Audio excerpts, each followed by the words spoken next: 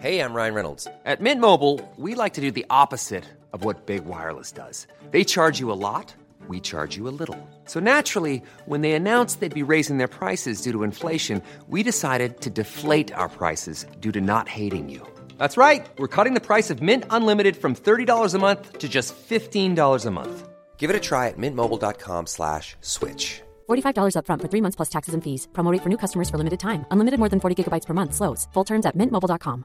Hiring for your small business? If you're not looking for professionals on LinkedIn, you're looking in the wrong place. That's like looking for your car keys in a fish tank. LinkedIn helps you hire professionals you can't find anywhere else, even those who aren't actively searching for a new job but might be open to the perfect role. In a given month, over 70% of LinkedIn users don't even visit other leading job sites. So start looking in the right place. With LinkedIn, you can hire professionals like a professional. Post your free job on linkedin.com/achieve today. Hello and welcome to Just Films and That with me, Josh Hallam. And me, Alice Oliver. This is the podcast where we talk about films that we think are underrated, underappreciated, or we just wanted to talk about them. We're also going to get stuck into some classic films that one of us maybe hasn't seen and maybe throw in some great guests along the way.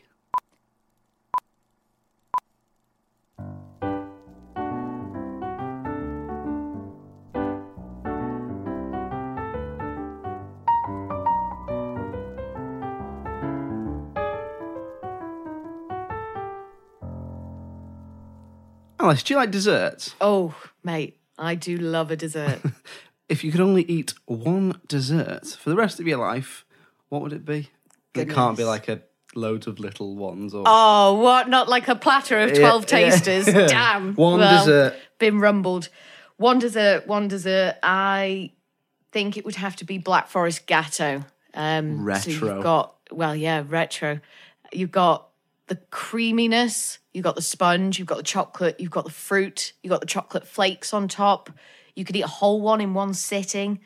I think Black Forest Gatto, but I love desserts, and I would probably eat any dessert, really. Black Forest Gatto, the one's like chocolatey cherry liqueur. That's so liqueur. I don't know. Maybe it's got cherry in it in some way. Maybe as an adult you might have a splash I've definitely of liqueur. had it, and I know it. But when you try and recall it, it's like obviously it's a gatto with cherries and usually chocolate and cream, right? So it's like layers of this sort of moist chocolatey sponge with this chocolatey, icingy, creamy ganache thing in between, and then it's covered in that, and then there's flakes of dark chocolate all over it, and then the cherries as well, and it's creamy and spongy and moist, but still a cake, but sexy. And a bit of fruit in there. Yay, fibre, healthy. Exactly. What about you?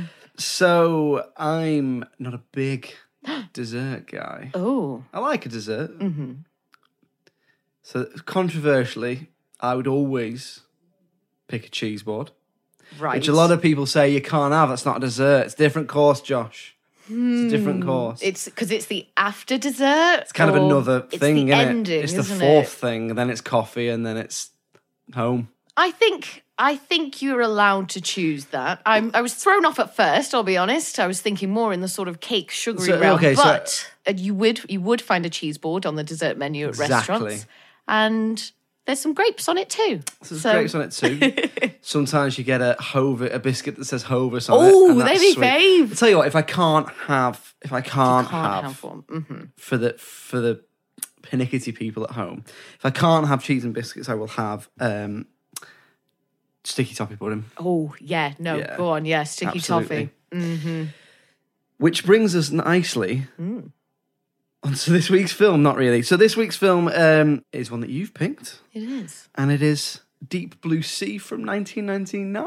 99, right? was it? Yeah. So spoiler warning for that. Alice, as I said, you've picked this one. Give us a little background on the film. What's it about? Why did you pick it? So there's a bunch of sharks, and these group of sort of doctors and scientists are doing experiments on these sharks. They're trying to find a cure for Alzheimer's. So they're sort of genetically enhancing or like pumping them full of chemicals, doing all the kinds of experiments on them. Surprise, surprise, the sharks turn on them. They've gone hyper intelligent. They can swim backwards. They recognize guns, all sorts of crazy stuff. They get too powerful. They overrun the sort of underwater village thing research that they've facility type thing, isn't it? Yeah. They've got going on, and LL Cool J saves the day. So that's it in a nutshell. Ladies love Cool James. I think you'll find is his full name. And his parrot. So why did you pick it? I hadn't seen it since I was very young, and it wasn't one that I'd revisited since becoming an adult. So I wanted to see, because when I'd seen it originally, I did really enjoy it. I knew that it was sort of naff and that maybe the special effects weren't up to much. I think I also realised, even at that early age, that the script wasn't mind-blowing or anything, but I did really enjoy it because it's got sort of Jaws meets Jurassic Park energy, which I enjoy. I love things to do kind of with the water, sharks, anything that's like whales, dolphins. I love seeing all that stuff. Like, I was a big fan of Jaws. So it was nice to have like another shark film. And I just wanted to see how I would feel rewatching it. And I did thoroughly enjoy it. But there are some issues. Had you seen this one before? No. So I'd never seen this one before. It's a funny one, this one. I knew about it. I knew, so it's one of those films, the best way I can kind of describe it is, I knew about this film because when you used to get videos, kids, back in the day, and there was adverts for other films on it, like when you're at the cinema. Oh my goodness, yes. Deep the Blue adverts Sea. at the beginning of video. I'd totally forgotten about them. Oh, that was a different age. This was one of the films from around the time when it always seemed to be on different videos that I watched. So I knew the plot. I also remember it coming out and people kind of talking about it at school and stuff. So I knew like some of the famous scenes, like the famous Samuel L. Jackson scene, the scene where LL Cool J, Ladies Love Cool James, blows up a shark in an oven. So I knew about that. And I must say, I did not go into this one with high hopes, but it was better than I thought it was going to be. Oh, okay, good. Yeah, I mean, I thought the concept was really good. Like the idea that they're trying to find a cure for Alzheimer's. It's like, at least there's kind of some. In no way am I saying it's scientifically accurate, but at least there's some sort of, it might be a thing. Kind of, there's an element behind it of at least they're doing it for something. It's not just like we're experimenting on sharks. Why? Don't know. Do I? Just because they need to escape and kill everybody. Do you know what I mean? So the mission is clear. Like you know why they're there, and you know believe it in as much as you believe a film narrative. But we know that people experiment on animals, so it makes sense. We know that these sort of underwater facilities do exist, so it's kind of all there. It's just, how do they go about it? I also have the same. I almost exactly what you said. Then I had it's Jaws meets Jurassic Park mixed with a little bit of like Speed, the film, not the struck, not the other thing. But no, so so it's a bit in the sense that it's one of these kind of 90s. It's all about the concept, and everything else don't really matter because it's concept and it's set pieces. Speaking of Speed, this is your first non-Keanu. I know, you're proud. Since you joined the podcast. It was hard, I'll tell you, because I nearly accidentally picked another Keanu. I just forget how much he's in, I think, and how much he's in that I've seen, and that obviously I think is underrated. But, so no, it's a proper B-movie vibe type thing, isn't it? Like it's all about the concept and everything else is kind of... And that is where it falls down, which we'll come on to. But the concept is solid, and I like that. I think the cast are good, but I'm not sure about the way the film uses some of the cast. But I do think LL Cool J, Ladies Love Cool James, is likeable, and he's got a bit of a standout because at the time he wasn't really. I mean, I don't really know that much about his career, but I don't think he was particularly known as being an actor. I think he was more known for being a rapper at the time. I think he has acted, but I think most people would know him as a rapper, right? More than an actor? I would have said so. I hadn't seen him perform in anything before this. What I found interesting about his character on the rewatch was that I think he's got a little bit of ocean madness. I feel like there was something about him. And when I originally saw it when I was younger, he was, in my mind, he was the comic relief. He was the fun guy who's got the pet parrot, and he does the video because the video of him recording himself talking about how to make the perfect omelette. As his last kind of video. Yeah, for some reason, that part of the film just stayed in my mind so clearly. So I just kind of had this sort of leftover feeling that's like, oh yeah, he's the fun guy, he's the comic relief. But it was actually, there was a few moments where he was like, oh, he's gone a bit weird, actually. Is there something kind of not right about him? And then obviously the film, when the credits are rolling at the end, because he was in charge of the music, sort of a lot of the music production. In a Will Smith move. Yeah. But in the song at the end, it's all, from what I could hear, it's all about a half man, half shark who's sort of trying to get through his existence. So then I was like, oh, is he maybe like half man, half shark? Or he's just been down there so long that he's started thinking maybe he's a shark? I didn't even notice. Listen, that's what the song was about. I might have been. The song came on, and I thought I could tell that was kind of him. But I just thought, well, it's just a song he's done for the film. At no point I was like, this is a song about being half man, half shark. I mean, that's the vibe I got. Maybe I'd have to look at the lyrics properly, but that's definitely how I was feeling. So it was nice to kind of, because it's like having a new watching experience when you kind of think something different about a character when you see them again. And it's like, oh, yeah, that's what they were going for. I mean, maybe. I haven't got it on any sort of solid facts that he did, in fact, suffer from ocean madness. Pet bird called Bird? Bird, yes, Bird. Another show stealer, the parrot. Bird is great. Part of the reason that I thought that there was something odd about LL Cool J's character, who I have written his name down, something Sherman. Preacher Sherman Dudley. Yeah. Sherman Dudley, and they call him Preacher. They call him Preacher, or Preach.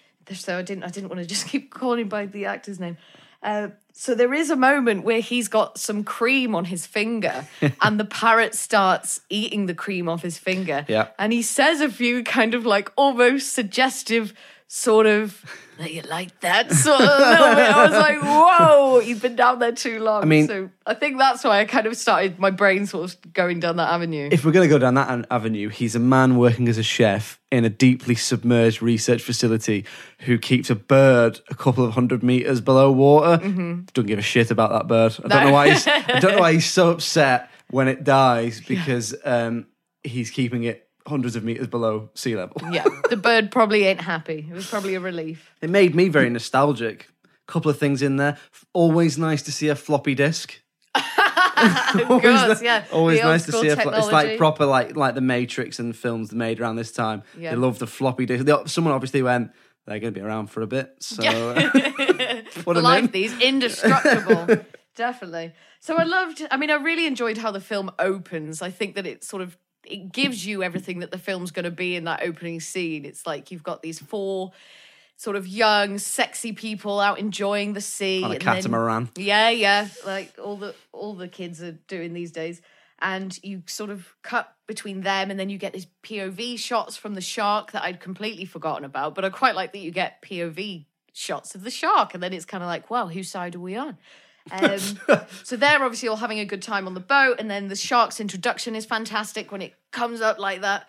But the CGI leaves a lot to be desired. Now, obviously, Jaws nailed it because they used like a model for most of it. It wasn't as Brucey. So they weren't as reliant on the CGI. Not that it would have been up to much back then anyway, but obviously they completely rely on CGI for these sharks, as far as I can tell. I don't know if there may be some moments, where they cut to a tail whip of an actual shark for added realism. And I did also try to think, would it have been a better film if the sharks if it was better quality, if the sharks were animated better? But I don't think really it would have been. I found a lot left to be desired in a lot of the performance. I don't even really think Samuel L. Jackson was that good. He was there and it was great, but he just sort of, I didn't feel like any of them had become their character. It felt very much like they turned up and read their scripts. But something else I did notice as well that could have been the reason for that is because all of their backstories are shite. It's all exposition. Nearly every other sentence in that film is exposition. It's just, we need to go and do this thing and we need to fill up this door. And then when they're talking about sort of flooding the area so that they can get out, it's all just very, I'm going to do this, you need to do that, and then we'll go over there. And it's so like that. Bit by the numbers. Yeah, I know what you mean. I mean, the CGI is not great, but I kind of forgave it in the sense that I kind of went, well, it's 1999. I mean, if you look at everything apart from Terminator 2, which is miraculously looks amazing, has not aged that well from then. Even if you look at like the first Spider-Man with Tobey Maguire. There's elements of that don't look great. So I know what you mean with the CGI. The cast issue, I agree with you there. I think that some of the dialogue and the characterization of the characters leaves it they're a bit one-dimensional and a bit wooden. So, like, I really like Thomas Jane as an actor. I think he's great. Our main hero, Carter. So he's our main protagonist, Yeah. who's called Carter Blake, which is just like a randomized, we need an action hero's name generator type name. Carter Blake. He's a bit one-dimensional, and they hint at this backstory, but never deliver. Yeah. So there's that. He's a bit wooden. The script leaves them a little bit wooden at points. So there's a bit where he's very kind of moody all the way through it and surly and brooding and doesn't really have much to do with his face. He just kind of scowls a lot. There's a bit where he smiles and it looks proper weird. Yeah, like, oh. It does. It's like a baby with pierced ears. You're like, oh, that's a bit strange. They sort of force a romantic a sort of romantic element between him and the female protagonist whose name, so I did Susan? notice it is Susan. So I noticed in this film we were about 19 minutes in until you were really introduced to anybody. No one's names were really talked about. No. I remember thinking, I just had to check. I was like, I don't know what anybody's called in this film. And I checked the time. I was like, it's 19 minutes. I feel like that's too long. I mean, I'm sure they mention it sort of here and there, but you're never given any kind of solid, this is this character and this is what they do. It's all so surface level. And when they introduce Susan, so she's kind of the lead at the beginning. Like, you think it's going to be her story, but then, like you say, it becomes a bit more about Carter. And then it's like, well, I mean, I was often left thinking, who is this film about? Who are we here to support? Who are we rooting for? But with her, when we introduced her, she's talking about, obviously, she's trying to do these experiments. Her father had Alzheimer's, and her mum had died, and she was saying, every day I have to tell him his wife's dead. And I was like, that's not how you treat someone with Alzheimer's. No. What are you talking about? If usually when someone has Alzheimer's, there's a way of speaking to them. You wouldn't just remind them every single day, no, Dad, your wife's dead. Don't you remember what happened? So I from that, I was just a bit like, oh, I'm not really feeling you. It's a bit, she's a bit one-dimensional, isn't she? Which is a shame, I think, because they could have done something really interesting with that character. And I think that because of the script, she's played by Saffron Burrows, who I haven't seen in a lot. I think seen her in Troy, and I think she's done a bit of telly. Do you know if she's American or from the UK? I believe she's English. Right, because I thought... Oh, I'm British. I think she is. Right, so I assumed she was American and she was doing a shocking British accent. But it's weird how that can happen. Like how you think, but because she's doing almost like a parody. She's doing like what an American thinks a British woman might sound like. But I think that because they don't give her enough to do, she goes from being what could be this really interesting character with this kind of torn mission of curing Alzheimer's, which then leads to her breaking the ethical code and releasing the sharks, which then kills numerous people, which essentially she is kind of the villain in that sense, obviously, as well as the sharks. I mean, the sharks are animals. They kind of, have they done anything wrong? Don't know. But anyway, they could have done something really interesting there, have her be in a bit of a grey area type character. Is she a villain? Is she the hero? And instead, what they do is they focus on other characters, and she becomes a bit of a damsel in distress type character, and obviously strips down to her underwear at one point. That was, and again, I sort of remembered that happened, and this is just a trope of films at the time, but it's just quick, we need to shoehorn the naked woman in there. So it's like, oh, here we go, she'll take it, and she's so clean, unrealistically clean at the time, wearing like this pristine white underwear, pulling down her wetsuit, and it's just, oh yeah, because she needs to stand on the rubber so she doesn't get electrocuted, even though she's wearing rubber shoes. Okay. Yeah. But they could have done something really interesting with that character. And I think instead they focus on other characters. So the script I think the script does a disservice to her performance. Because I think she comes across as really wooden. But when I thought about it, I actually thought she wasn't given enough to do. She's never given any much reactionary dialogue. She comes in to kind of set up the purpose, the exposition, and then otherwise she's kind of along for the ride. And then they try and give her this redemption at the end, and it just kind of didn't play for me. I don't know. It wasn't when she tries to save it at the end. I was surprised that she died. I thought that she'd survive. Well, that's how you would expect the narrative to go. Yeah. There was only two left, the man and the woman, and they fall in love. And a kiss. Yeah. But it's like, whoa, the woman dies at the end. Crazy. So that unexpected element of the script, I suppose, was good. But beyond that, I thought it left a lot to be desired in her character.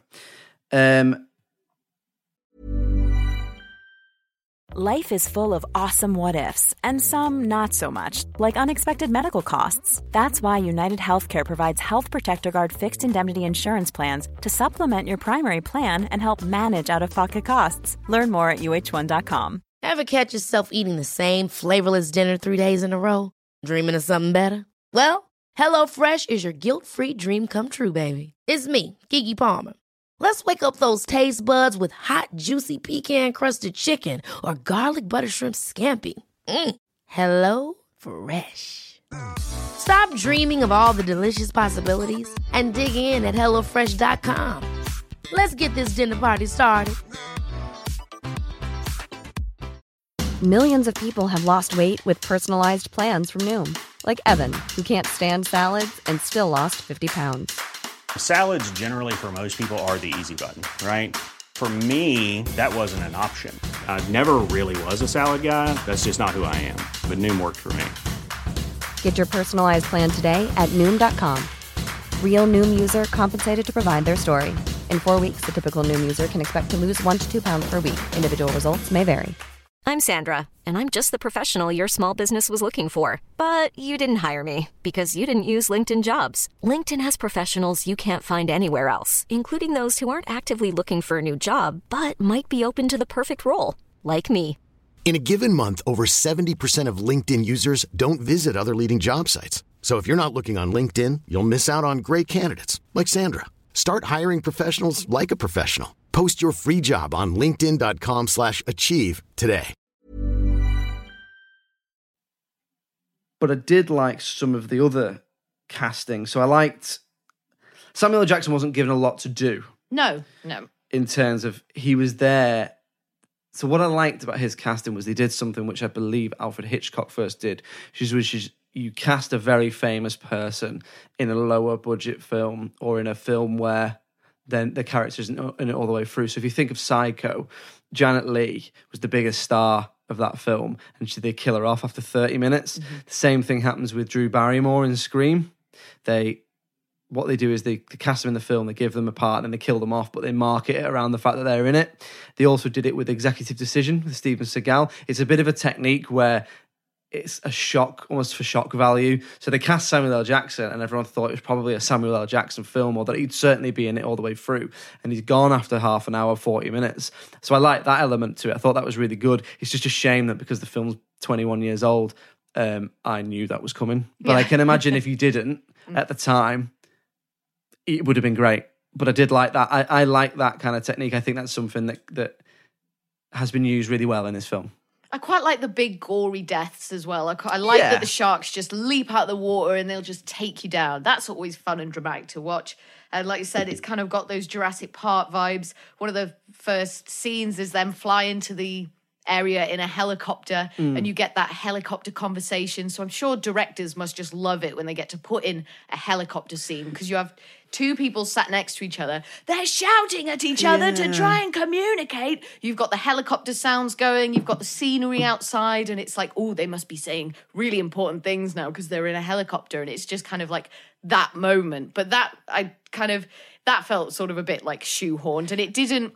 Those moments are meant to be to build relationship and, build feeling between the characters. But there was something in the script that was just so lacking. Not that... My issue isn't with the story at all. Like you said, the story is great. Like I'll watch, modified sharks doing what they're doing.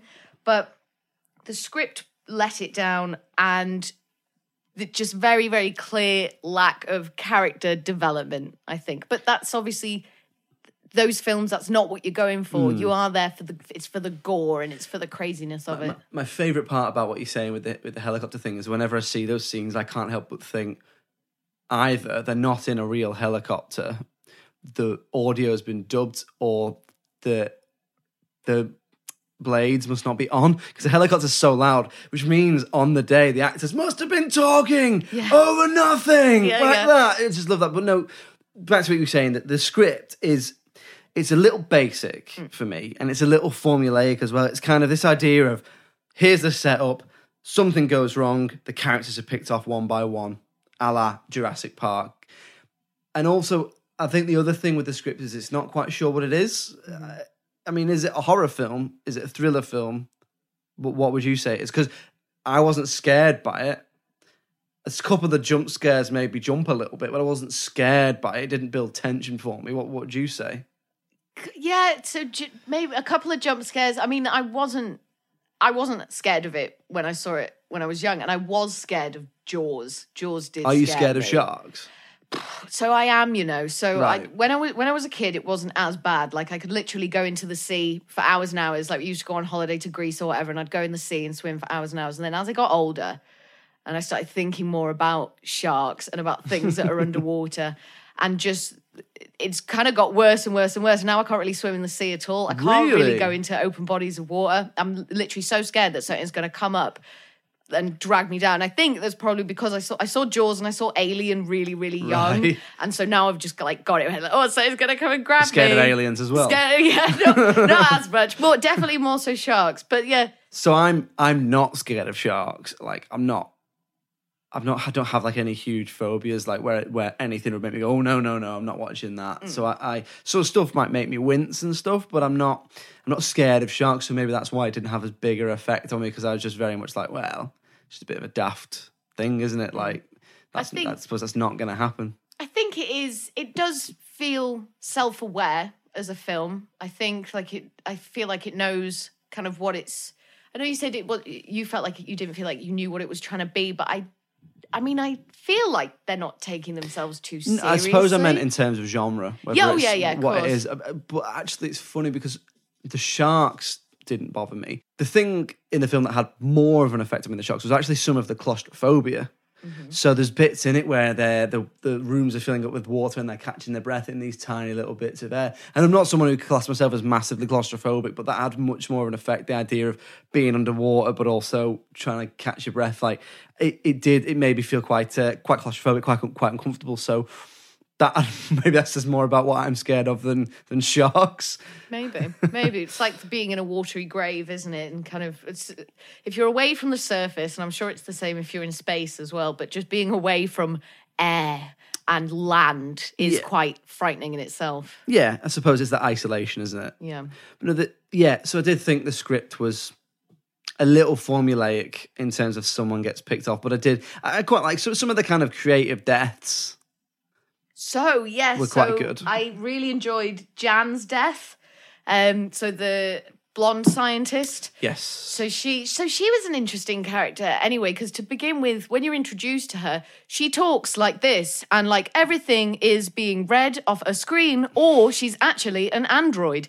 And so, because again, you kind of forget about that, and then rewatching it. So I was like, is she meant to be a robot? Is this kind of like some subtle hints that you get that, you know, aren't really explored properly? But there were moments where she sort of relaxed a bit and wasn't as stoic, I suppose. And I wonder if that is because at the beginning of the film, obviously they're trying to uphold these pretenses. Like, no, we would never break the code and experiment on sharks. What are you talking about? Because they're kind of going with that, aren't they? Trying to keep it secret what they've been up to.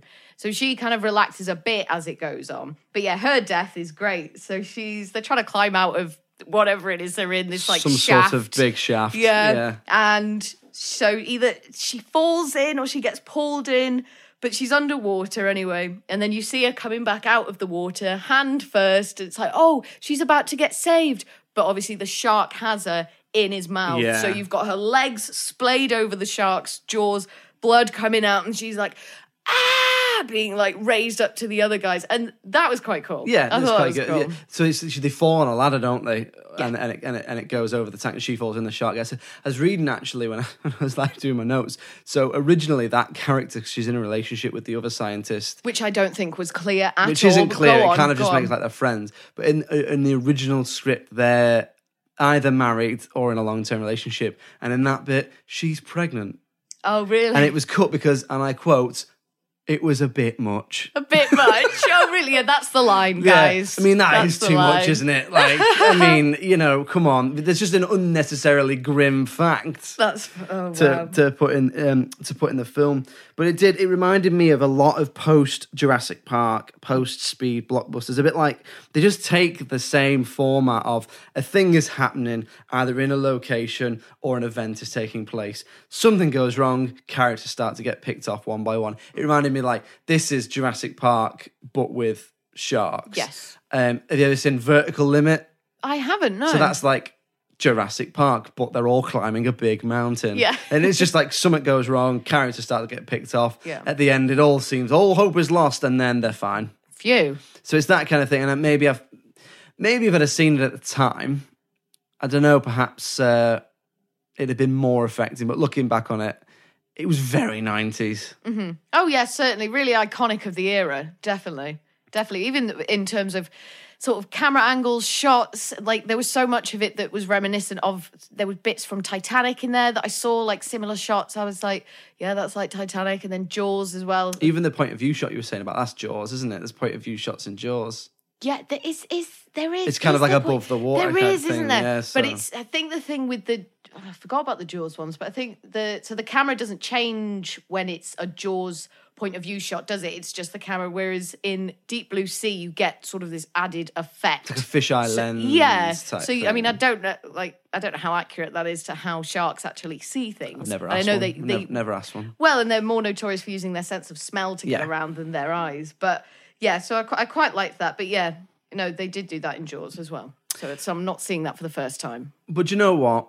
It's not trying to be anything other than a kind of cheesy B-movie for entertainment value. And it does deliver on that, I guess. It's not one that I thought, I'm never watching that again. I just thought it is what it is. It has its flaws, but if it was on and I had nothing else to do and I was bored, I always think of it this way. If I was in a hotel and there was only one thing on, would I rather watch this or watch nothing? And I would rather watch this than watch nothing, unlike a lot of other films I've seen. I definitely did enjoy it on the revisit. It didn't feel like a slog. It didn't feel like, oh God, why did I pick this? It was just definitely interesting. And then when you think about, how far technology has come, or the fact that this whole thing of a B movie is so iconic in itself. So it's just, you need to take it as that genre and not as it's trying to be an action film or it's trying to be, a romance film. It definitely doesn't take itself too seriously. Oh, I thought, so our boy Carter, who is the protagonist, and then his friend Tom, who's also Scoggins, was that his name? Is it I can't remember the actor's name. Michael Rappaport Yes. with the really bad 90s goatee? Yes. Yes, Yeah. I think it's Scoggs. Scoggs, yeah, because I'm sure he's I Tom just Scoggins. called him a bad goatee in my head. But yeah, that'll do. The other guy. So those two spent so long underwater doing very technical things with no scuba gear on, no goggles, no nothing. And they have these full-on scenes that go on for minutes and minutes at a time of them underwater playing out sort of what they're doing. And it's just so, not that I've ever had to act or had to do anything too technical underwater, but it's just so silly because like the way they sort of communicate with each other is by like pulling faces or like doing big eyes, and the guy's like he keeps going like whoa every time he thinks he sees a shark and stuff. And it's like, I don't think you'd be doing that if you were having to hold your breath, worry about the fact that there are killer sharks around you, and they're not wearing any gear at all underwater. And I'm not looking for realism, obviously, at all. But I just thought, wrong film for you if you are. Yeah, definitely. But I just thought that was just something that I noted. But cool to do scenes underwater. Again, it's something different. I noticed that they were just underwater for ages. I know what you mean, and then I also think that that particular character's death was a little underwhelming. They went for like a jump scare, but if he's supposed to be his best friend, he kind of like wasn't arsed. No one was asked really about anyone's That's deaths. it, The sort of the group, there wasn't much of group camaraderie. They didn't sort of fit together as one unit, even though they'd sometimes say things, or there'd be shots where you're like, oh, we're meant to think that these two are best mates and that. And then when Sherman Preacher, what's his name? Preacher Dudley. Preacher Ladies Dudley. love Cool James. But yeah, that's what I keep going back to say. So when he kills the shark, finally, like he says, "This is for Skargs," and it's like, did you know each other? Like, did you even have any lines of dialogue with each other? I think it's back to that one-dimensional thing with the script, isn't it? Because even with the chef, with Sherman, they completely forget. It's like they forget he's there. No one goes, "Should we go and check if the one other person seemingly on the research vessel who's on the lower levels is okay?" No one checks him. Then towards the end, the characters start to just find stuff that the script needs them to find. So LL Cool J's character gets bitten by a shark but escapes, and in the next scene, he's just being dressed by a first aid kit. But there's no sign of this first aid kit having been found, because at this point, the whole research facility has started to explode and is being submerged. But Saffron Burrows' character, Susan, just finds this kit. Then bone dry in a flooded facility. Then when they're going to kill the shark, he just finds a harpoon. But I suppose that's why it's a B movie in terms of it doesn't really matter, because it's all about the concept, it's all about the set pieces, and it's not pretending to be anything more. And I think that's why it's dated for me, because back then it was about the concept, the execution, the set pieces, whereas now blockbusters are kind of a little bit more intelligent. Somewhat. In terms of if you look at, like, I don't know, Dunkirk or I'm trying to think of another, like, big blockbuster. It's even hard. some of the Marvel films. Well, I was going to say, I feel like it's hard to name any modern blockbuster now that isn't Marvel. Baby Driver. There's one for you. Would you say that's a blockbuster, yeah? I'd say it's a big film. It's got a huge cast and stuff, isn't it? Yeah. I think what I mean is, these days, these scripts are developed and developed and developed, whereas back in the day, you get the impression that they kind of they wrote a dialogue, they did a bit of development, and then they just made the film and kind of went, well, it's all about the dollar, and developed it as they went along. Yeah.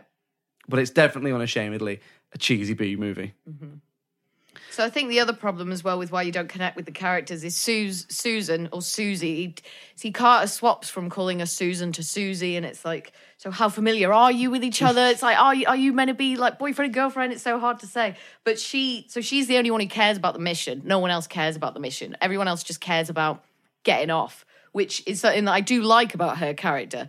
Susie wants to do this thing, and everyone else just seems not asked. Like, first sign of trouble. Surely you're dealing with hyper-intelligent sharks. The really dumb thing as well is when they bring it up. So it comes up on that platform, doesn't it? When they capture it for the first time, they want to either inject something into its brain or take something out of its brain, which you got a long needle or whatever. So when the shark's coming up, first of all, so you've got Carter, who's sat next to the shark with, like, arms on the shark. Again, no scuba gear or anything, but he's coming up from underwater somehow, just perfectly fine next to the shark. You get this moment where it's like, oh, is this going to be about a man and his beast and the bond between human and wild animal? But that doesn't really happen, and that doesn't go anywhere. So they bring it up onto this platform. They do the thing. They've got the needle. They're done with the shark. They don't need the shark to be there anymore. And they just leave it there. I don't know why they just leave it. It's like, why aren't you lowering this and releasing it back into the sea now? And then obviously but this is the thing, isn't it? People do stupid things and the audience are like, what are you doing? Yeah. And so it's a bit of that as well, I think. It's like, oh, the shark's behind you. The other thing as well is before Susan's demise is, and I remember thinking this when I was a kid as well, but why not just let some blood drop off your hand into the water? I don't think she needed that. Maybe that's the reason why it's unsatisfying at the end as well, because she didn't need to sacrifice herself in that way. Pop your hand in the water. That's what I was thinking. Swill it around. Yeah. So it is a little unsatisfying, because the thing is, because she's so underdeveloped, if she was the bad guy and she got this death, there might be a satisfaction to it. Or if she was more developed as a love interest, it might be more tragic. But instead, it's just kind of, meh. Do you know what I mean? And then at the end, weirdly, LL Cool J and Thomas Jane's characters are both kind of fine. Yeah, they were like right. Kraken-wise. Yeah, not dehydrated at all. He's not suffering from blood loss, apparently. I'm quitting this job. I'm just going to quit this job. Well, yeah, because I wrote that down. Sort of the end line of the film is, let me tell you, man, I quit this job. Take me back to the ghetto. And then Carter goes, amen. And that's it. That's how the film ends. So we'll come on to the critical reception then and try and decide whether or not we think it's underrated or not. You haven't seen the critical reception.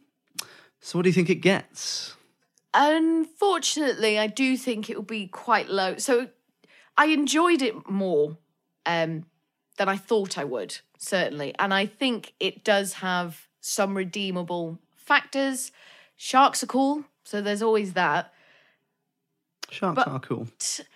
I would like to think, I think it could almost be deserving of a kind of mid-6, but I don't think it probably did get that. And I imagine it maybe got more of a low 5, but maybe I'm being too harsh. So on IMDb, it gets a 5.9. Oh, high five! 10. Mate. On Rotten Tomatoes, the critics give it a 60%, and the audience score, and I was surprised by this, gives it 38%. Okay. Oh, that's so low.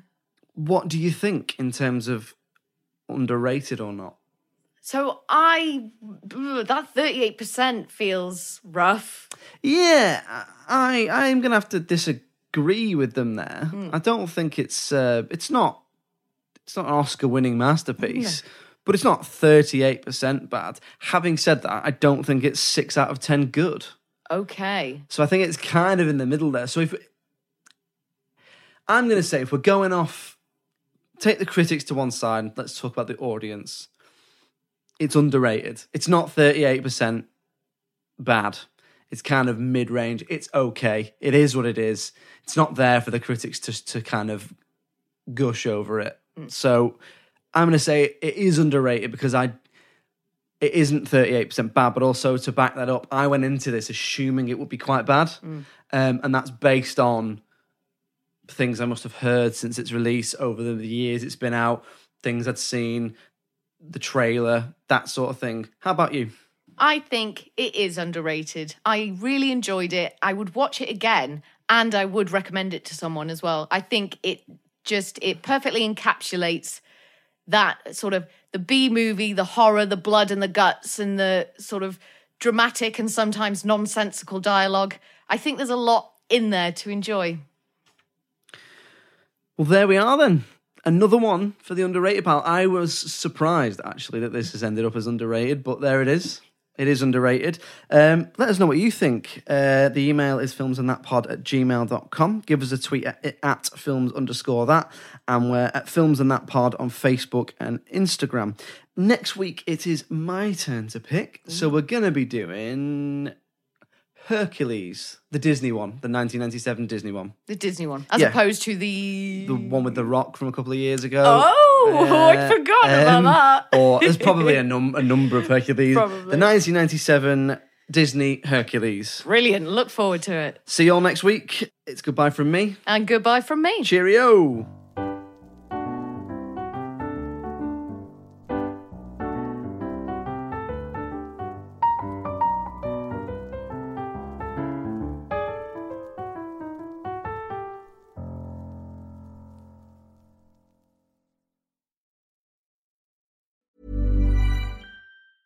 Step onto the legendary clay courts of Roland Garros, where the world's best players battle it out at the French Open for a chance to win a Grand Slam title. Tennis Channel Plus is your place to watch. Stream every court from your phone or smart TV live in HD. See the action unfold as legends fight for glory and new rivalries emerge. Daily live coverage begins Monday, May 20th, with match replays on demand so you never miss a moment. From the first serve to the final point, Roland Garros promises unforgettable moments and new chapters in tennis history.